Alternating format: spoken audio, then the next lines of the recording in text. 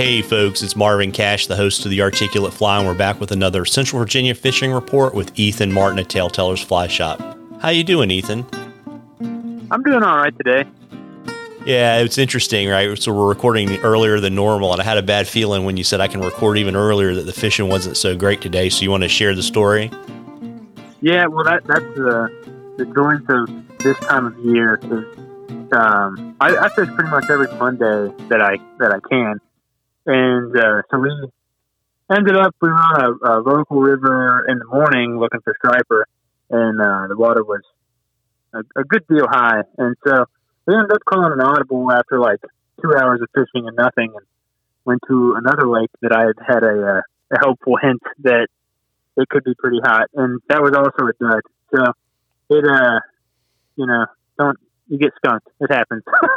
I got skunked. The guy I was fishing with, he caught 8 fish. So yeah. At least we caught a fish. But, yeah, it was just one of those days, and kind of woke up feeling weird. It was like 5 in the morning, and I was like, I don't know how this day is going to go. And turns out my feelings were right. But I always try to stay optimistic. Everybody gets skunked. Yeah, it's been kind of an odd spring in the Mid-Atlantic. I mean, it's been, cooler than normal or longer. We've maybe not had, we certainly had rain, but we haven't had as many, those whopper rain events we've been having for the last 4 or 5 years in the spring either. Yeah, and that's been the interesting thing with, like, our area, because within an hour's drive of Lynchburg, you've got a lot of diversity in the river systems themselves.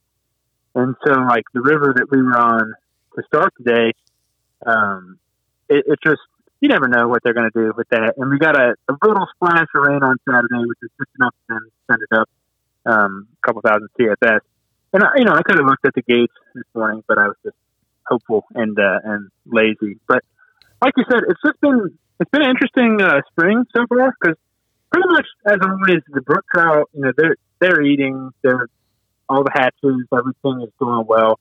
The stock trout streams are fishing good, kind of like what you would expect of trout, and we've actually got pretty good flows for that too. So that's nice. I mean, I told Andy, the guy I was fishing with today, I was like, it's a shame that we keep trying to catch all these stinking bass, because we could have gone and done a hurting on some brook trout today. But it's just the name of the game, especially this time of the year. And I think on a lot of our lakes, we've definitely been seeing that a lot of the bass and largemouth in particular are spawning or just about spawned up. Like I mentioned earlier, I had a buddy who he caught a 12-pound bass this past weekend that measured 28 inches long. So, that's a heck of a fish.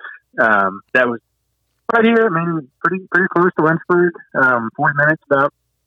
And so you got that going on with the giant pre-spawn, and then you've got smallmouth as well. And it's still kind of the same game for them, which is just they're moody, and if you want to catch one, you just got to devote the time to it, and it'll happen, and dredging the bottom still, and kind of figure out what pattern is going to work for that day, because that's a huge part of it. It's just getting it in front of the fish and then figuring out what is it that they're going to eat, and admitting defeat on some days, which is new today. Yeah, but it's been weird, right? Because even though it's been probably a little bit cooler than normal, there's been, even if there hasn't been a lot of rain, there's been a lot of frontal activity. So there's been a decent amount of bouncing in the temperature. Yeah, and I've said that for a long time too. I think bass are way more moody than trout in a lot of different ways. Both smallmouth, striper, largemouth. If the word bass is in there, it's a moody fish. And definitely, you've got stuff like, for example, one of the flies that we throw a ton for them is just a half and half or a clouser. And it's just a good general bait fish imitation that it always looks like food. And one of the things that you see with guys that are throwing conventional or gear is they're throwing a lot of different things to get that reaction bite, which is something that we can do in the fly world. It's harder to make it happen, because a lot of that reaction bite comes from like swift movement, either from the rod tip or just how fast they can move stuff, as opposed to with the fly, where pretty much everything we're doing is a slower pace. So in the winter months, that's great, but as soon as you hit like this time of the year when you're trying to get that reaction bite, it takes more effort. And so, yeah, it's just an interesting time. Like we said before, I'm hoping that it doesn't look like we've got a ton of rain coming in the forecast. So hopefully, like if our smallmouth do start pushing to beds and do start spawning here soon, hopefully that means that we'll get a year class of fish. Hopefully, like you said, something to fish 4 or 5 years. Because the past couple of years we've been plagued by those just late spring, well, mid-spring, which are kind of mid-spring now, but just massive rainstorms that just wipe everything out. So it's a weird thing. I mean, if you're fishing for trout, this is the time of the year for you. I mean, you're going to have a great time. We're seeing a lot of guys catching stuff on dry flies.